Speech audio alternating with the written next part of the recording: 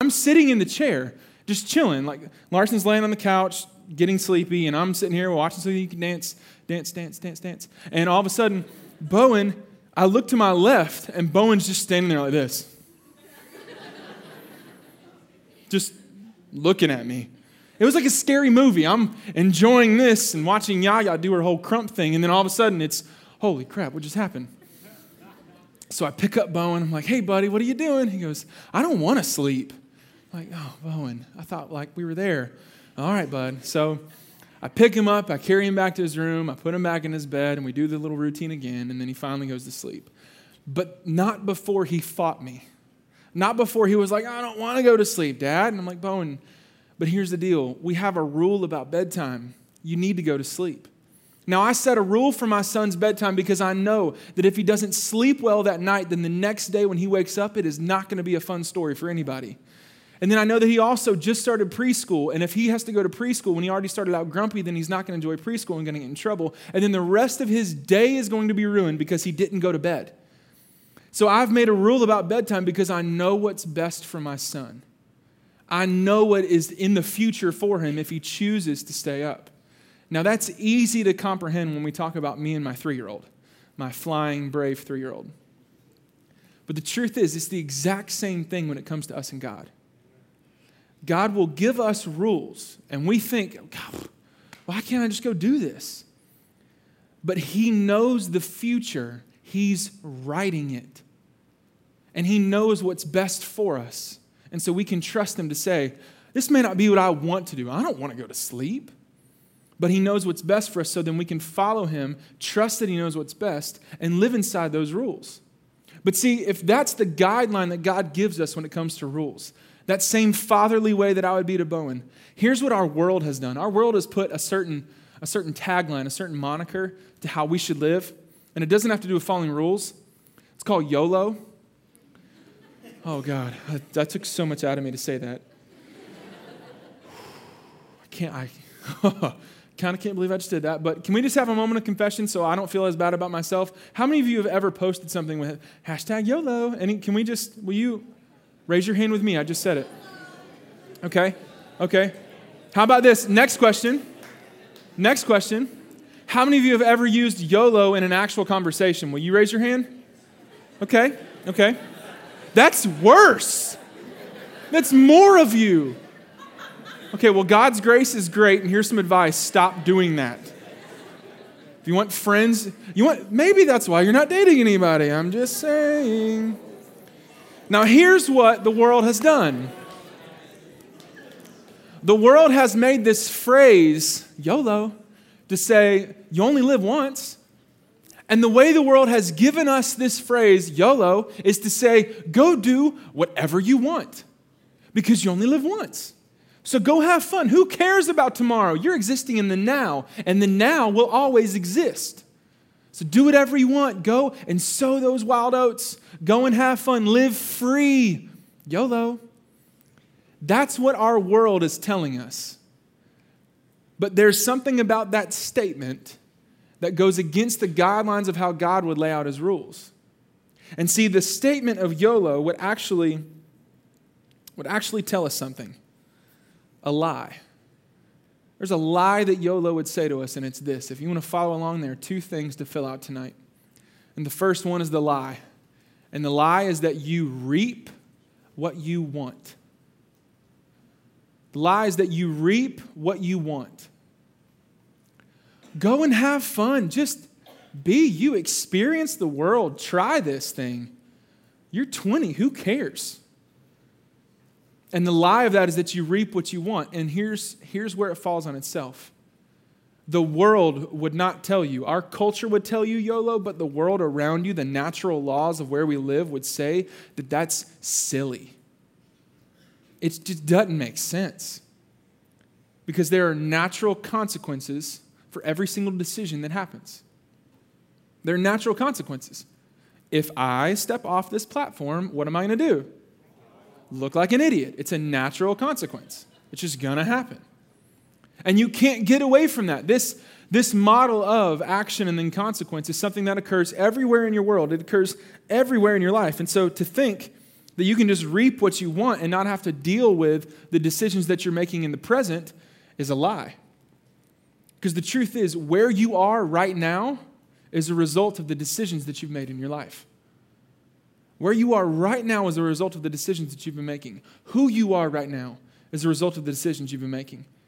It's a result of the people that you surround yourself with. You are the sum of the 5 closest people to you. So think about, who are you closest with? Who are those 5 people? If you would think of any of those people as, that sucks because they're an idiot, well, then maybe you should change the people around you. Because you're the sum of the 5 closest people to you. And that decision you've made to make that person who is not the best in the world to be that close to you is affecting who you are today. There's a consequence to every action. That's a rule written into the fabric of our world. It's written into the fabric of nature. It's written into the fabric of your faith as well. And if you're a result of everything that's been happening, these decisions, then the world would tell you, choose what you want to do now. Who cares about the future? But God would tell you, what you do now will affect your future. What you choose to do right now in life is going to determine who you become. And about 2 years ago, PK, our senior pastor, gave a sermon talking about appetite and authority and following God's path versus following Satan's path, and maybe the thought of following your own path. And so what I want to do for the next portion of the teaching is I want you to listen. I want you to watch and listen as he gives this section of this teaching that's going to speak exactly into where we're going tonight. Because the lie would say you reap what you want. YOLO, do what you want to do. But there's something different in the fabric of how you were created, the fabric of God, the fabric of our world that we have to understand. And I don't want you to be people that live in a lie where you are fooled. I want you to mature. My prayer for you is that you would grow in wisdom and stature and in favor with both God and men, just as Jesus did. That's Luke 2:52. My goal for you is that by the time you're done hanging out here, whether you're 19 and you move off or you're 26 and you realize it's time to get to the next season of life, my goal for you is that you would grow in emotional, relational, and spiritual maturity. But you're not going to do that if you live a lie. So PK is going to go a little bit deeper into explaining this. I want y'all to watch, listen, take some notes, and then we'll come back up and finish. This past summer, I gave my appetite freedom. I unleashed it. I said, you, Mr. Appetite, have now been unchained. You now make the choices. Over these couple of months, whatever you desire, you pick. You have. I want you to know, it was an awesome summer. I'm telling you, when I walked in, whatever let me try some of that, and let me have some of that. It's almost spiritual. It was just that good. At the end of July, I weighed myself, which is always a mistake. You know what I'm talking about? If you're going to eat like that, don't weigh yourself. And I gained 10 pounds. And I hate that. I was depressed. You know what I'm talking about? Am I all alone? I was just depressed. Like all that work. And just now I got to go spend 90 days doing the discipline, the appetite thing. I got to eat, smart and small 5 times a day, lean into protein, work out 6 days a week, 700 to 800 calories. Now, I'll go do that for the next 90 days. I'll get back to where I'm supposed to be. And here's what I discovered. I either hate it on the back end when I'm fat and soft, or I hate it on the front end when I have to be disciplined. But listen, the world lies and tells you that you can indulge appetite and there will be no cost. And that's an absolute lie, yes? It's an absolute lie. Now, see, what you need to know is if you're going to indulge, you're going to die somewhere. You're going to die either at the back end because you did indulge, or you're going to have to deal with it on the front end. And temptation lies to us. It tells us that life's just going to be all fun. Let your appetite run. It's a lie. You got to be able to detect the lie. Marcia and I celebrated our 31st wedding anniversary this past Wednesday. 31 years, yeah. She has dealt with me for 30. Don't you want to pray for her? Aren't you just amazed the saint that she is? We have an awesome time together and love life. But I can tell you this, and you've heard it before. If you're around here, it wasn't that way in the beginning. About second to third year in, I hate to confess, but it's just true. I've said it before. About second, third year in, I told myself, you married a willful woman. That was a mistake. I may have to divorce her. I mean, seriously did. I know it'll wreck my ministry, take me out of ministry, probably wreck my life. But you know what? I'm not bowing to her. I'm not dealing with this. I mean, something's wrong with her. She doesn't even do what I say. Did she not read the marriage vows? This was clear. You know what I really don't like? I don't like when Jesus says, husbands, love your wives as Christ loved the church and gave himself up for her. I don't like that scripture. I want a black highlight that one. You know why? Because for our marriage to be great on the back end, I would have to die to myself on the front end. And I would prefer to be a boy and still have a man marriage. But that's not an option. You see, if I won't die on the front end, then our marriage will die on the back end. But something's going to die.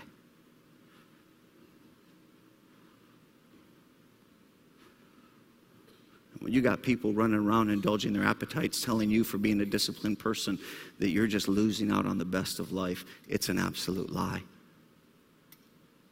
Something in their life is dying, and when it's full grown, it will die. See, Satan tempts us to satisfy godly appetites in an ungodly way. And so you're going to have to stop the lie. You're going to have to learn to detect lies. Jesus had the strength to detect a lie. That's what sets him apart. When you see Jesus in the temptation and Satan delivers, the tempter delivers, hey, here's what you need to do. You need to turn stone into bread. You're hungry. And I'll bet he's hungry. He hasn't eaten for 40 days. Of course he's hungry. And these are God-given desires. So Satan says, why not do it? So where is the sin in it? I want you to get this. We're going to spend a little time theological. I'm going to do this. You got to understand this. So you just weigh in, follow along, catch this. There's deep richness in here. And you need to understand. I'm not skipping this. So let's go here. Where was the sin? Where was the lie? What did Jesus detect? I'm telling you at least this. Jesus detected that Satan was setting Jesus up to dismiss his Heavenly Father's timing, to distrust his Heavenly Father's care, and to disqualify himself to be the sacrifice for sin, to be the ransom. Let me walk through it. Jesus detected that Satan was setting him up to dismiss his Father's timing. See, Satan said, hey, why don't you make the stone into bread? You're hungry. And Jesus said, I've come to do the will of my Father in heaven, not to do my own. That was his claim. And what Jesus detected in the moment is that this was not the Father's will. This was not the Father's timing. This was Satan's. Listen very carefully. We have all kinds of issues with God's timing.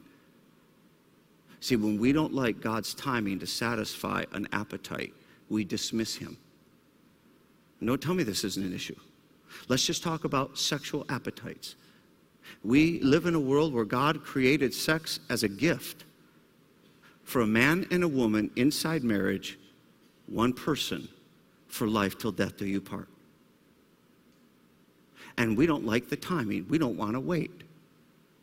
We'll have sex with whomever, whenever, however we choose. And so appetite leads in this culture. What leads in your life?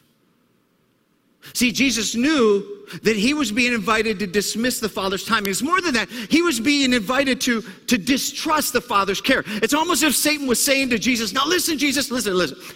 Your Heavenly Father really loves you? Really? Well, if he really loved you, he would feed you. He hasn't fed you, left you hungry for 40 days. Does God really love you? Does your Father in heaven really care? I mean, hey, doesn't your Father want you to be happy? Isn't that a great line? And don't people use that all the time? Doesn't God want you to be happy? As if your momentary unhappiness is permission to distrust God. Do it all the time. Jesus didn't buy, he detected a lie. Third, Jesus understood that Satan was trying to disqualify him to be the sacrifice for sin. Disqualify him. Let me explain. See, Jesus made a commitment to follow the Father. And what Satan was trying to do is make Jesus his own man. Watch, watch, watch. Satan was suggesting that there are three options in life. You can be God's man, you could be Satan's man, or you could be your own man. And Satan was saying, Jesus, just be your own man, make your own decisions, make it in your own timing, take care of it. You have the power to do this, pull it off, watch. What Jesus knew is that there's no third option. It doesn't even exist. There's no such thing as being your own man or your own woman. You are either God's man or woman, or you are Satan's man or woman, and that's it. And under temptation, he's not trying to help you satisfy your appetites. He's trying to get you to bow to him. And if you can't see the lie, you become his pawn. See, he was trying to get Jesus to disqualify. This is a fascinating conversation, and so I'm going to venture into theology for a moment. Hope you can keep up. Jesus was originally and was still God. But when he left heaven and came to earth, he suspended his divinity. What is the mark of divinity? Divinity is everywhere present, all-knowing and all-powerful. True? This would be correct, yes. True? Yes. And so, Jesus was used to being everywhere present, but he suspended that, and when he came to earth, he existed in a human body. He limited his presence to one physical human body. Can you imagine that? Being God and being restricted like that? Jesus was all-knowing, but he suspended his divinity. And I believe what it literally meant, I believe what he literally did, is he had to learn and grow and discover from the time of birth through 12 years all the way up to 30 years that he was the Son of God. I think he had to learn it. I think that's part of his growing up process. I think it was discovery and why it was a very real temptation for him. He wasn't omniscient when he was on earth. Nor was he all-powerful. I believe that the power that Jesus exercised to accomplish the miracles that he performed was by the will of the Father, by the power of the Holy Spirit in him, which is why he said to his disciples, greater things will you do than what I have done, because I will send the Holy Spirit and he will indwell you. But many people say, well, I don't see that evident in people's lives, because they want people to use the Holy Spirit for their own will to accomplish their own purpose, when in fact the only reason the Holy Spirit is you is to help you accomplish the will of the Father who is in you. That's the only purpose. It's not to go prove something to somebody else that God is in you. And so Jesus, if Jesus had turned the stone into bread, he would have to access his divinity to do it, which he could have done, and it would have disqualified him to be the ransom for our sin. It would have made him fully God and not man. Satan was not tempting Jesus to help him find food.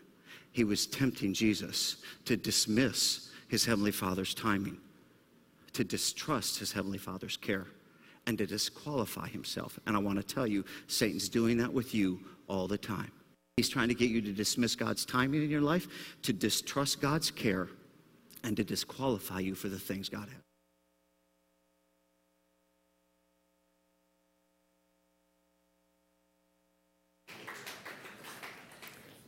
I couldn't have said it better than that. And see, what Satan's trying to do is get you to buy into that lie by making you do those things and distrusting God, especially his timing. He's trying to get you to buy into the lie that what you reap is what you want. You'll reap what you want. That you can do whatever you want right now, and you can bypass the laws and the rules of God to find the full and blessed life. And what we see, and what I love so much, I remember this, like it's yesterday from 2 years ago. A lot of times we can think that when YOLO comes through, we're going to do our own thing, our own way. But really what we just learned is that it's either God's way or Satan's way. There is no your way. When you try to live out your way, you are living Satan's way, and it's an opposite of God. So it is a lie to believe that you reap what you want. We know this also to be true because of what we see in the book of Galatians. So I want to turn there and read a few verses. There's a Bible under your chair. You can turn to a Bible if you brought it. Galatians chapter 6. If you need to use the Bible under your chair, it's page 1171. Look it up on your phone, do whatever you need. Galatians chapter 6, near the end of the Bible in the New Testament. And we're going to turn there. It's Paul's letter to the people in Galatia.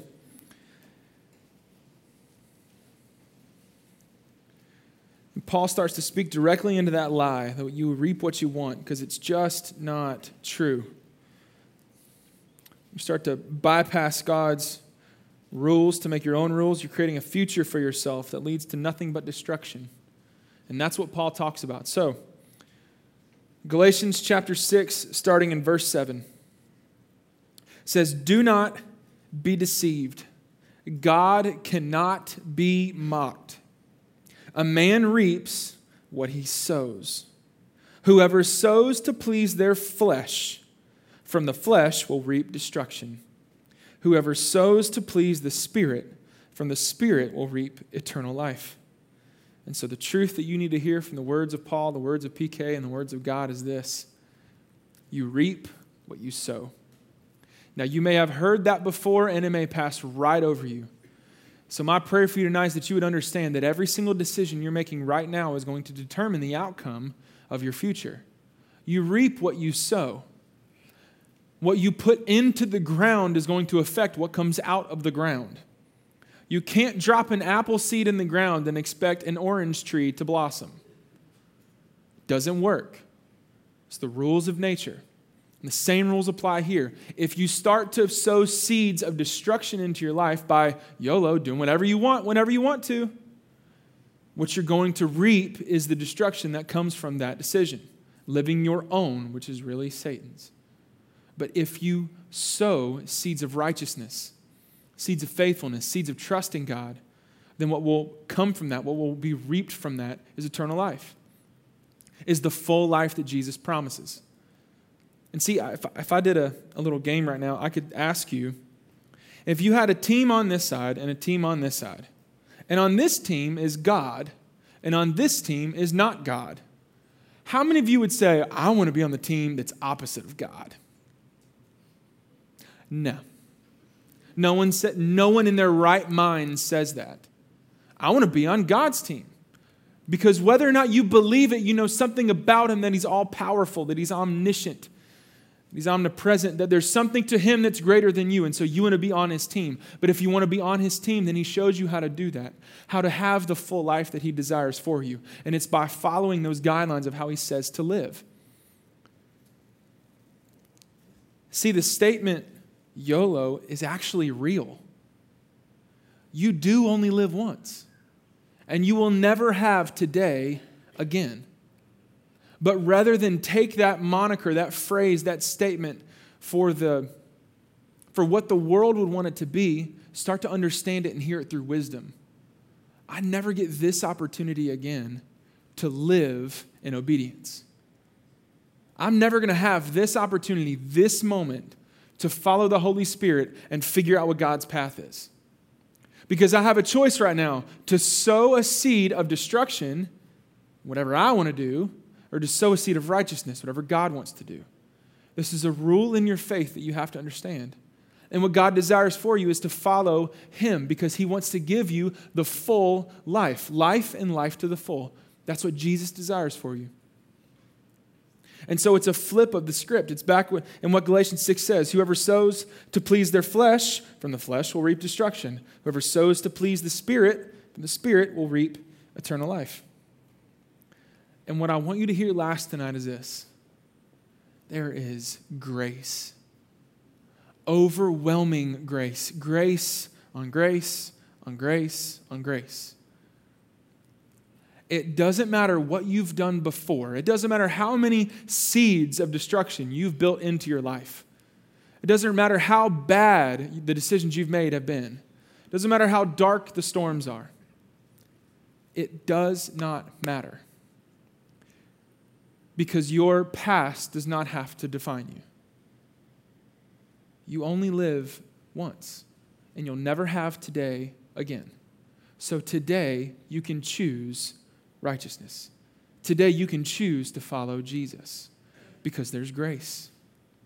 Jesus never said to us, hey, listen, if you want to live the full life, I've come that you can have it. All you got to do is go and get clean. Go and uproot all those seeds. Make everything good again. Till all that soil. You do all that work to get everything right. And then I'll let you start to sow these seeds of righteousness. He never said that. He never said you have to go and get clean before you can come to him. He said you come to him and he'll make you clean. That's grace. And so tonight you may come in here realizing this may hit hard. And you may be thinking, I've been doing this wrong. Maybe my whole life.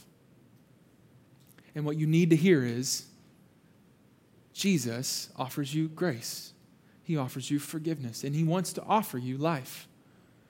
All you have to do is come to him and say, I've done a lot of bad. And I need you to forgive me. I'm sorry. And then you ask him to show you how to do this. How in my daily life, God, I don't, it doesn't make sense. Do you know how hot she is? I can't keep my eyes off her, let alone my hands. How am I going to, what? Okay, then you start to ask for help. I get it. You're between 18 and 25. You're a walking ball of hormones, okay? It's exactly what you are. And unless you're married, you shouldn't be going and living and expressing those hormones out. But maybe you are. Okay. Well, now you know the truth, because maybe you didn't know the truth before. Maybe you didn't realize that that was a lie. Well, now you do, so now you're accountable to it. What are you going to do with the truth now? Will you continue to live that life, opposite of God's rules and guidelines for the best possible life? Or will you make a change? Will you turn around, and will you come back home to him and realize he wants to bless you with life? He wants to give you that righteousness. He wants to give you eternal life. And you don't have to be defined by any past decision. There's grace on grace on grace. And he never runs out of grace. It's abundantly available for you. You just got to stop sowing seeds of destruction and start realizing the truth. You reap what you sow, not what you want. So, grow up. What's the place in your life that you've been reaping what you want? What's the place in your life where you've got that wrong? Maybe the better question for you is, what are you reaping in your life? Because it's a direct result of what it is that you're sowing. The decisions that you make now are determining who you will be in the future. What are you doing with your life?